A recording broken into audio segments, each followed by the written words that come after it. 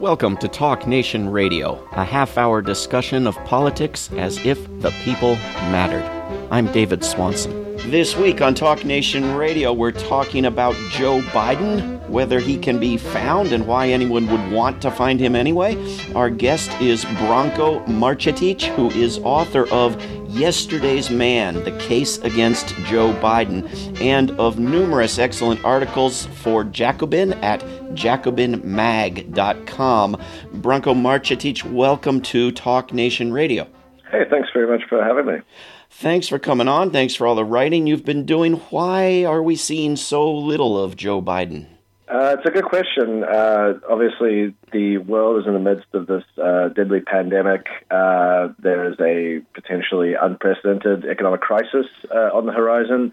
And you would think the leading Democrat candidate would want to be out in front, sort of setting the agenda and being as visible as possible to kind of convey leadership during this crisis. And yet Biden, I think, has done maybe, aside from the debate, actually it may only be the debate is the one public appearance he's made in the last, let's say, 10 days or so, other than to do a victory speech after the primary on March 17th. So, I think there's several different things that are going on here. Of course, if you listen to the campaign, they're saying that, well, the problem is that Biden and his campaign just haven't yet mastered the technology, the unprecedented, world-changing technology. There's still an experimental stage of trying to live stream public appearances and answer questions in real time, which of course is strange given that Bernie Sanders has managed to do several virtual events, about around 6, I think, in that time. With no real hiccups or anything. But for whatever reason, the Biden campaign claims they can't do it. One excuse they offered was also that they had to, there was an issue with Biden's house that the ceilings were not high enough, and so the lighting wasn't good enough. So they've been doing that for apparently a week, trying to figure out how to. Obviously, he's did a call with the reporters about some of these things and said that he's desperately trying to find a way to communicate with people. We'll hopefully find out more and see more from him in the next little while. Obviously, these are very crucial days and weeks ahead. But probably the thing they're trying to do is to give Biden as little public attention as possible, or limit his appearances in public that aren't scripted. We know that this is a conscious decision by the campaign even before the crisis, the coronavirus crisis hit. Because Biden had this tendency to make what the news media politely calls gaffes. And so they're trying to sort of make sure that he embarrasses himself as little as possible. However, there's a big question about whether that's actually the right strategy, given that now Trump is really setting the agenda and kind of, very much out in front and has a high approval rating for what he's doing with the coronavirus. It's something that a Democrat candidate should be going out there to neutralize, but they aren't. Yeah, I don't think Biden is trying to communicate with a record player, or it's more the problem that he's going to go out there and tell everybody to listen to their record players to educate their children. But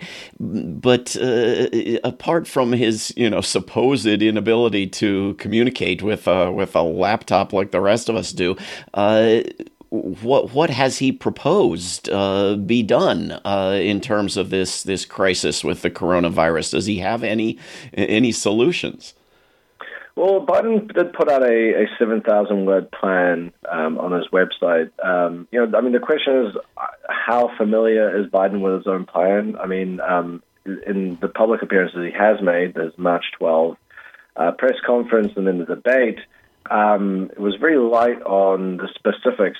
When he did get specific, he tended to focus on things like testing, increasing the amount of tests. I think he mentioned he wanted to mobilize the military. I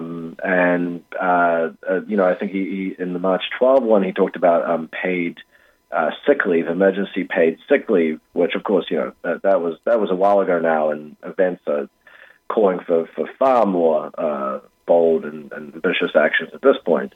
But that was sort of the main extent of what he's proposing. If you read his plan, it's a little more comprehensive, but Biden tends to just sort of tell people in these public appearances, go to my website and read the plan, not so much outline these things.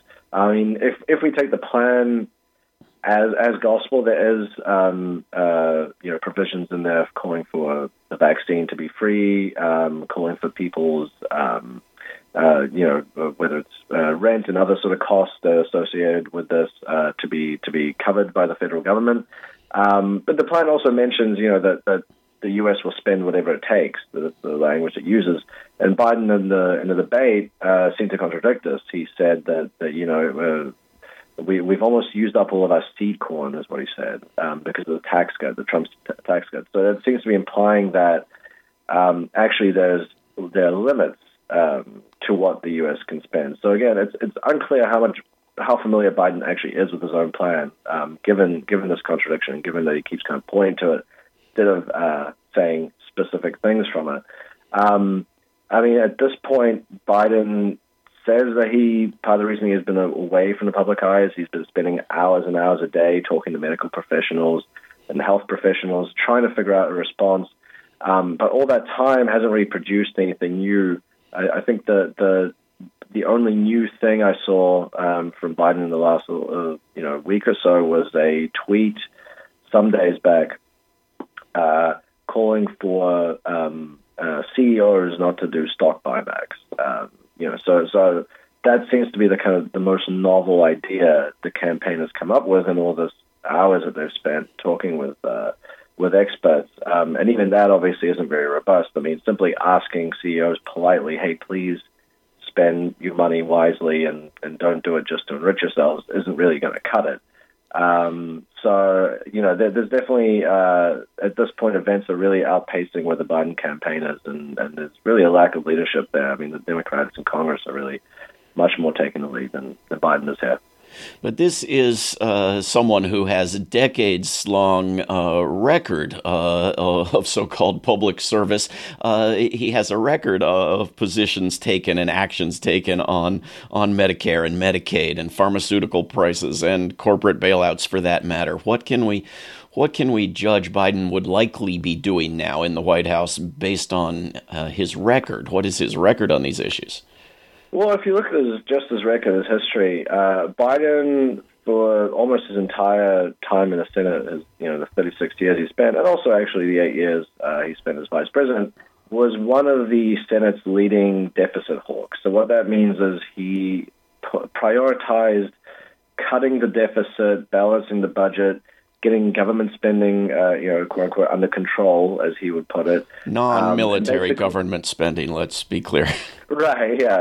If it's the military or if it's the government's and law enforcement's ability to go after drugs and crime and to sort of supercharge the size of government there, then that doesn't count. Of course, that's left out. But when it comes to providing, much needed social programs, food programs, health programs, things that help people to survive, and particularly people who aren't in a incredibly good financial place.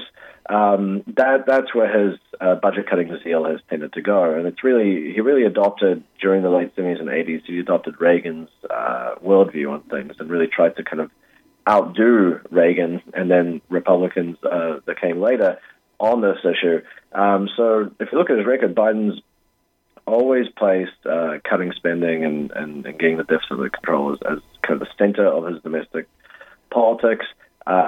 He voted for Reagan's budgets in the early 80s that made pretty severe cuts to Medicaid and started to the process of defunding rural hospitals that continued really up until today. One of the most alarming things that Biden voted for was the balanced budget amendment in the 90s. He voted for it 3 years in a row, and that was a major plank of the Gingrich Republicans and their Contract for America.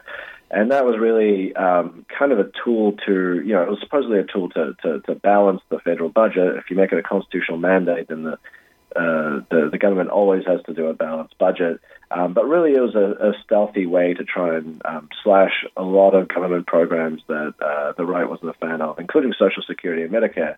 And more to the point, it would have really tied the government's hands in a crisis like we're seeing now. Thankfully, it didn't pass, but it only came, 1 or 2 votes short each year.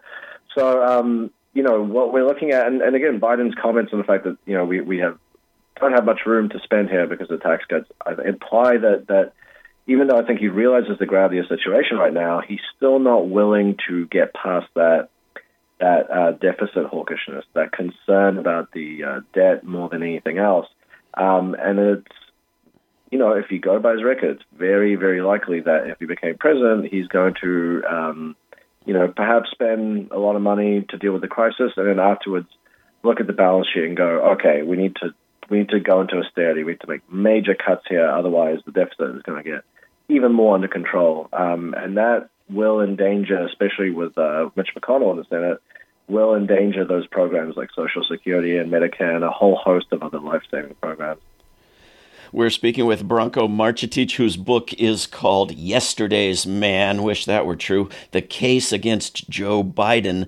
I do think, Branko, that we ought to say that he's interested in cutting non-military spending rather than just cutting spending. I don't think it's a minor quibble. The military is, about half of the discretionary spending. But here is a guy who is against significantly taxing wealthy people, against a Green New Deal, as far as I can tell in any sort of detail, against Medicare for All, against making college part of public education. Biden and Trump are on one side on all of these issues, and Bernie Sanders and voters like myself, for whom Bernie Sanders was the lesser evil that we could stomach, are on the other side.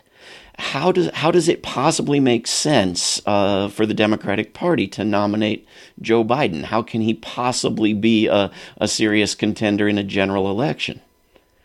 One of the paradoxes of this election is that even as Biden has racked up victory after victory, often pretty big wins, and even in states that Sanders was favored to win, pretty much in primary after primary, exit polls show that large majorities of voters want Medicare for all, which, of course, as you mentioned, is a policy that Biden is implacably opposed to. He even said the day before the primaries in Michigan and other states that he would veto Medicare for all, even if it passed the Congress and went to his desk. He would, he suggested he would veto it because of because it would raise taxes on middle class families and be too expensive. There's a big question about. This is to paraphrase what MSNBC has been saying. It's a battle between the head and the heart of the Democratic Party. The problem is that this idea that Biden is the choice of the head is itself, just a product of decades of propaganda and I think mislearned lessons. The idea is that because Biden is the centrist, unexciting, establishment-friendly choice, someone who doesn't really have any big ideas, someone who promised a group of wealthy donors that nothing will fundamentally change in the country, that this is the kind of candidate that wins elections, and it's the only kind of candidate that can go up against Trump. And so, hey, as Joe Biden's own wife said, you might think that another candidate is better on a whole host of issues like healthcare, but at the end of the day, you have to swallow a little bit and go with Biden. And I think that is what's happening is voters are to quote Ryan Grimm, journalist at The Intercept, voters are playing pundit right now, Democratic voters are. They're trying to think about, well, what do the other people want to vote for? What would other people vote for? And I'm going to go for that. The problem there is that if you actually look at the track record of centrists, there's kind of establishment-friendly, moderate candidates that have been run by the party, just in the last 40 years, they have a terrible track record running in presidential elections. Jimmy Carter lost to Reagan by a landslide. Jimmy Carter was not a liberal Democrat. He was a conservative Democrat. Walter Mondale, who was a New Dealer back in the day, but ran a centrist campaign at the party's urging that was mostly about cutting the debt, cutting spending, and then raising taxes. He lost in a landslide. Michael Dukakis ran an even more centrist campaign, lost to Bush in a pretty big loss. Gore, Kerry, Clinton, of course, already lost to Trump. All these people have lost.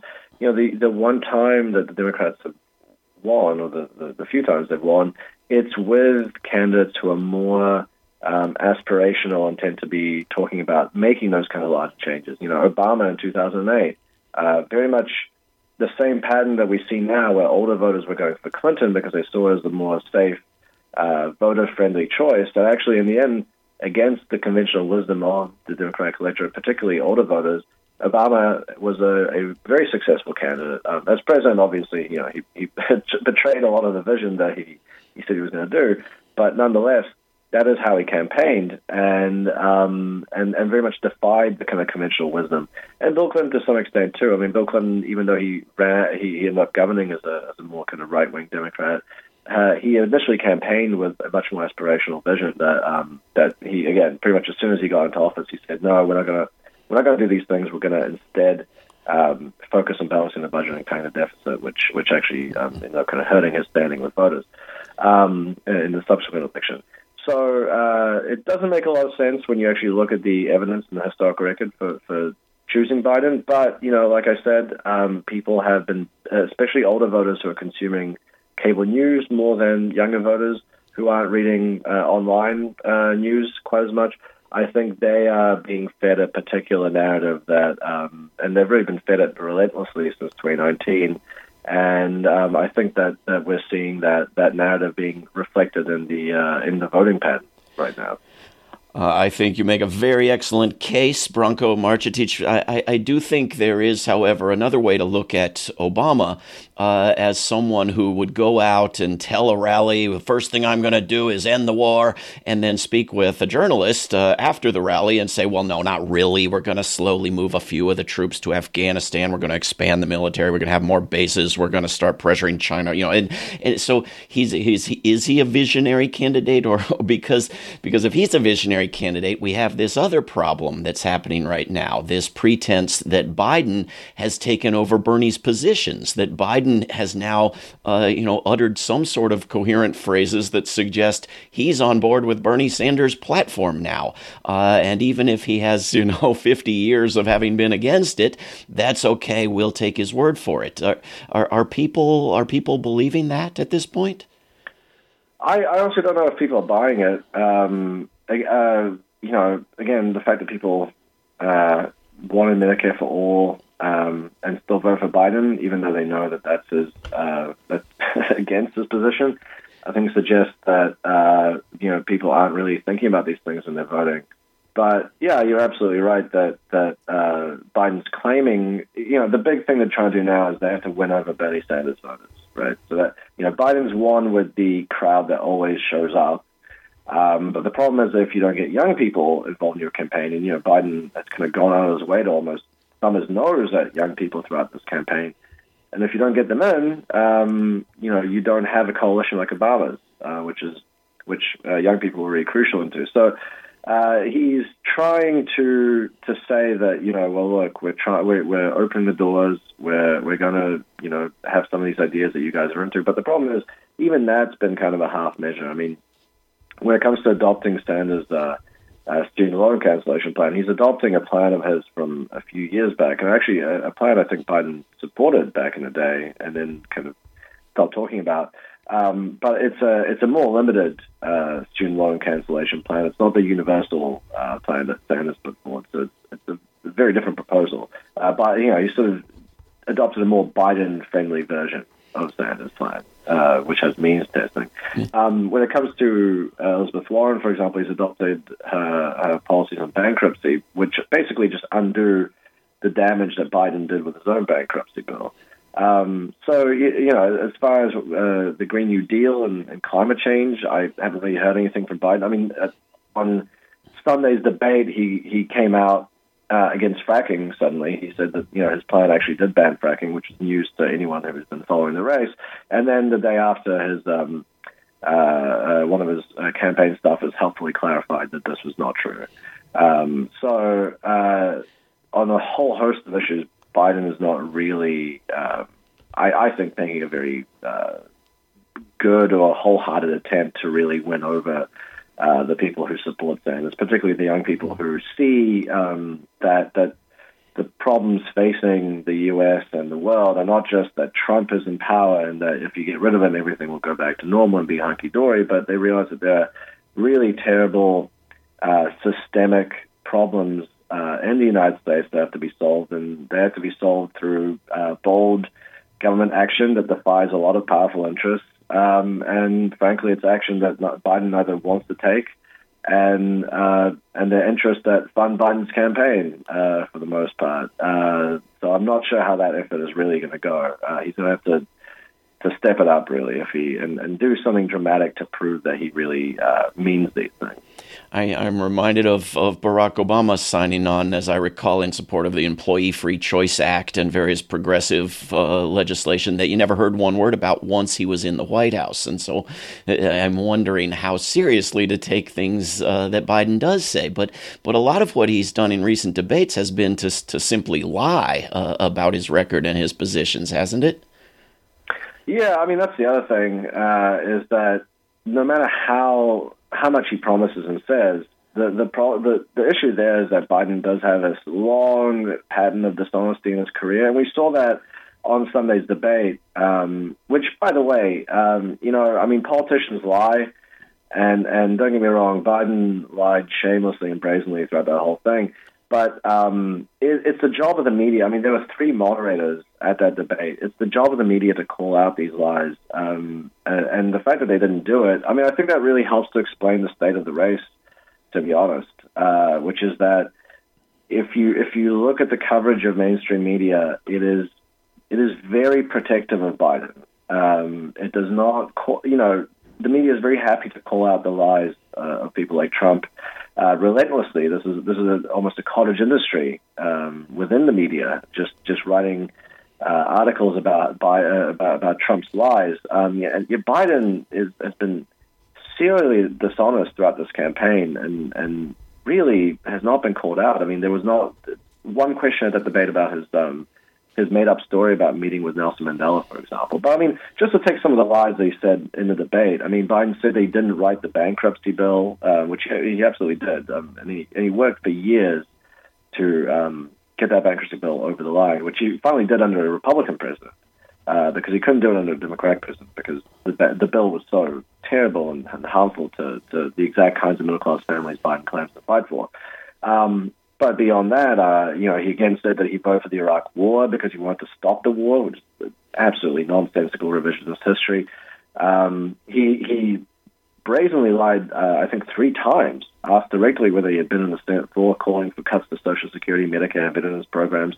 Biden flat out said no, that was not him. And of course, there's a famous video that the Sanders campaign has been using for months in ads hitting Biden for his willingness to cut Social Security and Medicare, where Biden says this exact thing. He's literally on the Senate floor saying these things. He said that he was involved, and this is a claim he's made throughout the campaign, that he was the guy in charge of putting together the Paris Climate Agreement, which is not true. There's a piece interviewing Obama officials about this. They said that they can't remember him having any role in this. This was just in real time during the debate. All things that they could have called out, and we know that the moderators could have called it out, because when Sanders challenged Biden on his record of cutting Social Security and Medicare, the moderators didn't call out Biden's very obvious and well-known lie. For anyone who's been, covering politics this entire election, they should have known that. Instead, they had a question teed up that implied wrongly that Sanders in the 90s had called for Social Security to be cut. So obviously they knew this was coming, and they had a prepared kind of, point or hit to right. put against Sanders, but nothing against Biden. So, unless that media behavior changes, and it probably will in the general election, but unless it changes in the primary, I think we're just going to keep seeing Biden kind of racking up these wins.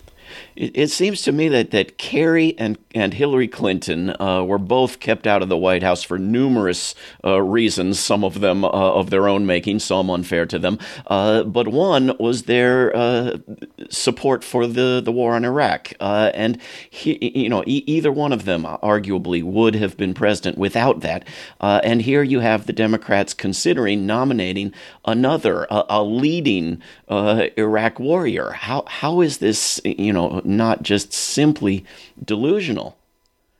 I guess they believe that because it was, this vote was a mere 17 years ago. That's ancient history. Well, 18 years at this point. It's ancient history, and nobody cares about it.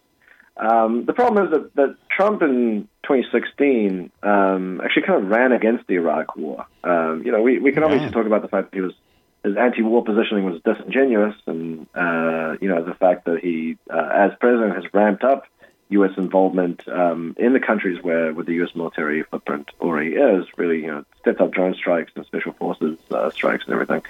But he did run against it and actually got a lot of success. And that there is a study that suggests that Trump's less outwardly hawkish or more anti-interventionist positioning may actually have won him some key counties in some of these Democratic states that went Republican in 2016 that Clinton lost.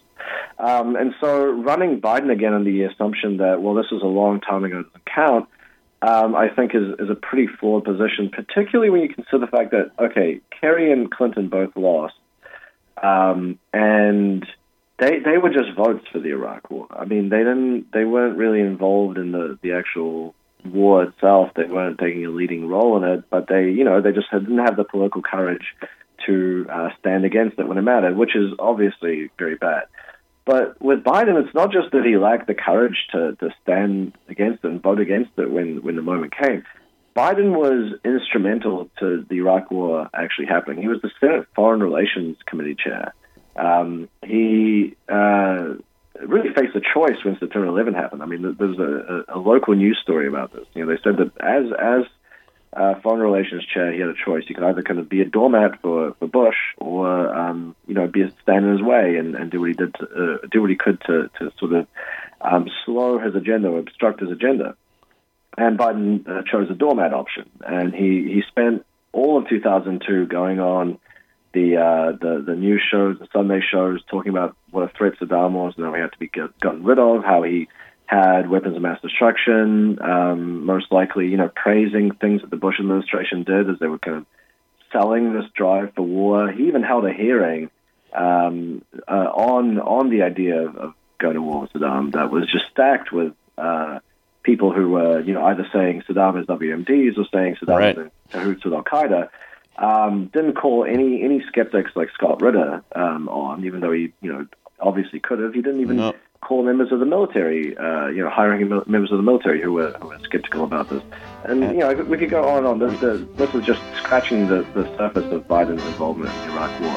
We could go on. I wish we had hours and hours to go on. We're out of time. Branko Marcetic, the book is called Yesterday's Man, The Case Against Joe Biden. Highly recommended. Branko, thank you for coming on Talk Nation Radio. No, thanks for having me. This is Talk Nation Radio. I'm David Swanson. Take action at rootsaction.org. Help end war at worldbeyondwar.org. All past shows can be heard at davidswanson.org. Talk Nation Radio is produced in Charlottesville, Virginia, and syndicated by Pacifica Network. If you are listening to a non-profit station, please support that station. Talk Nation Radio is funded by contributors at davidswanson.org. There is no way to peace. Peace is the way. Until next time.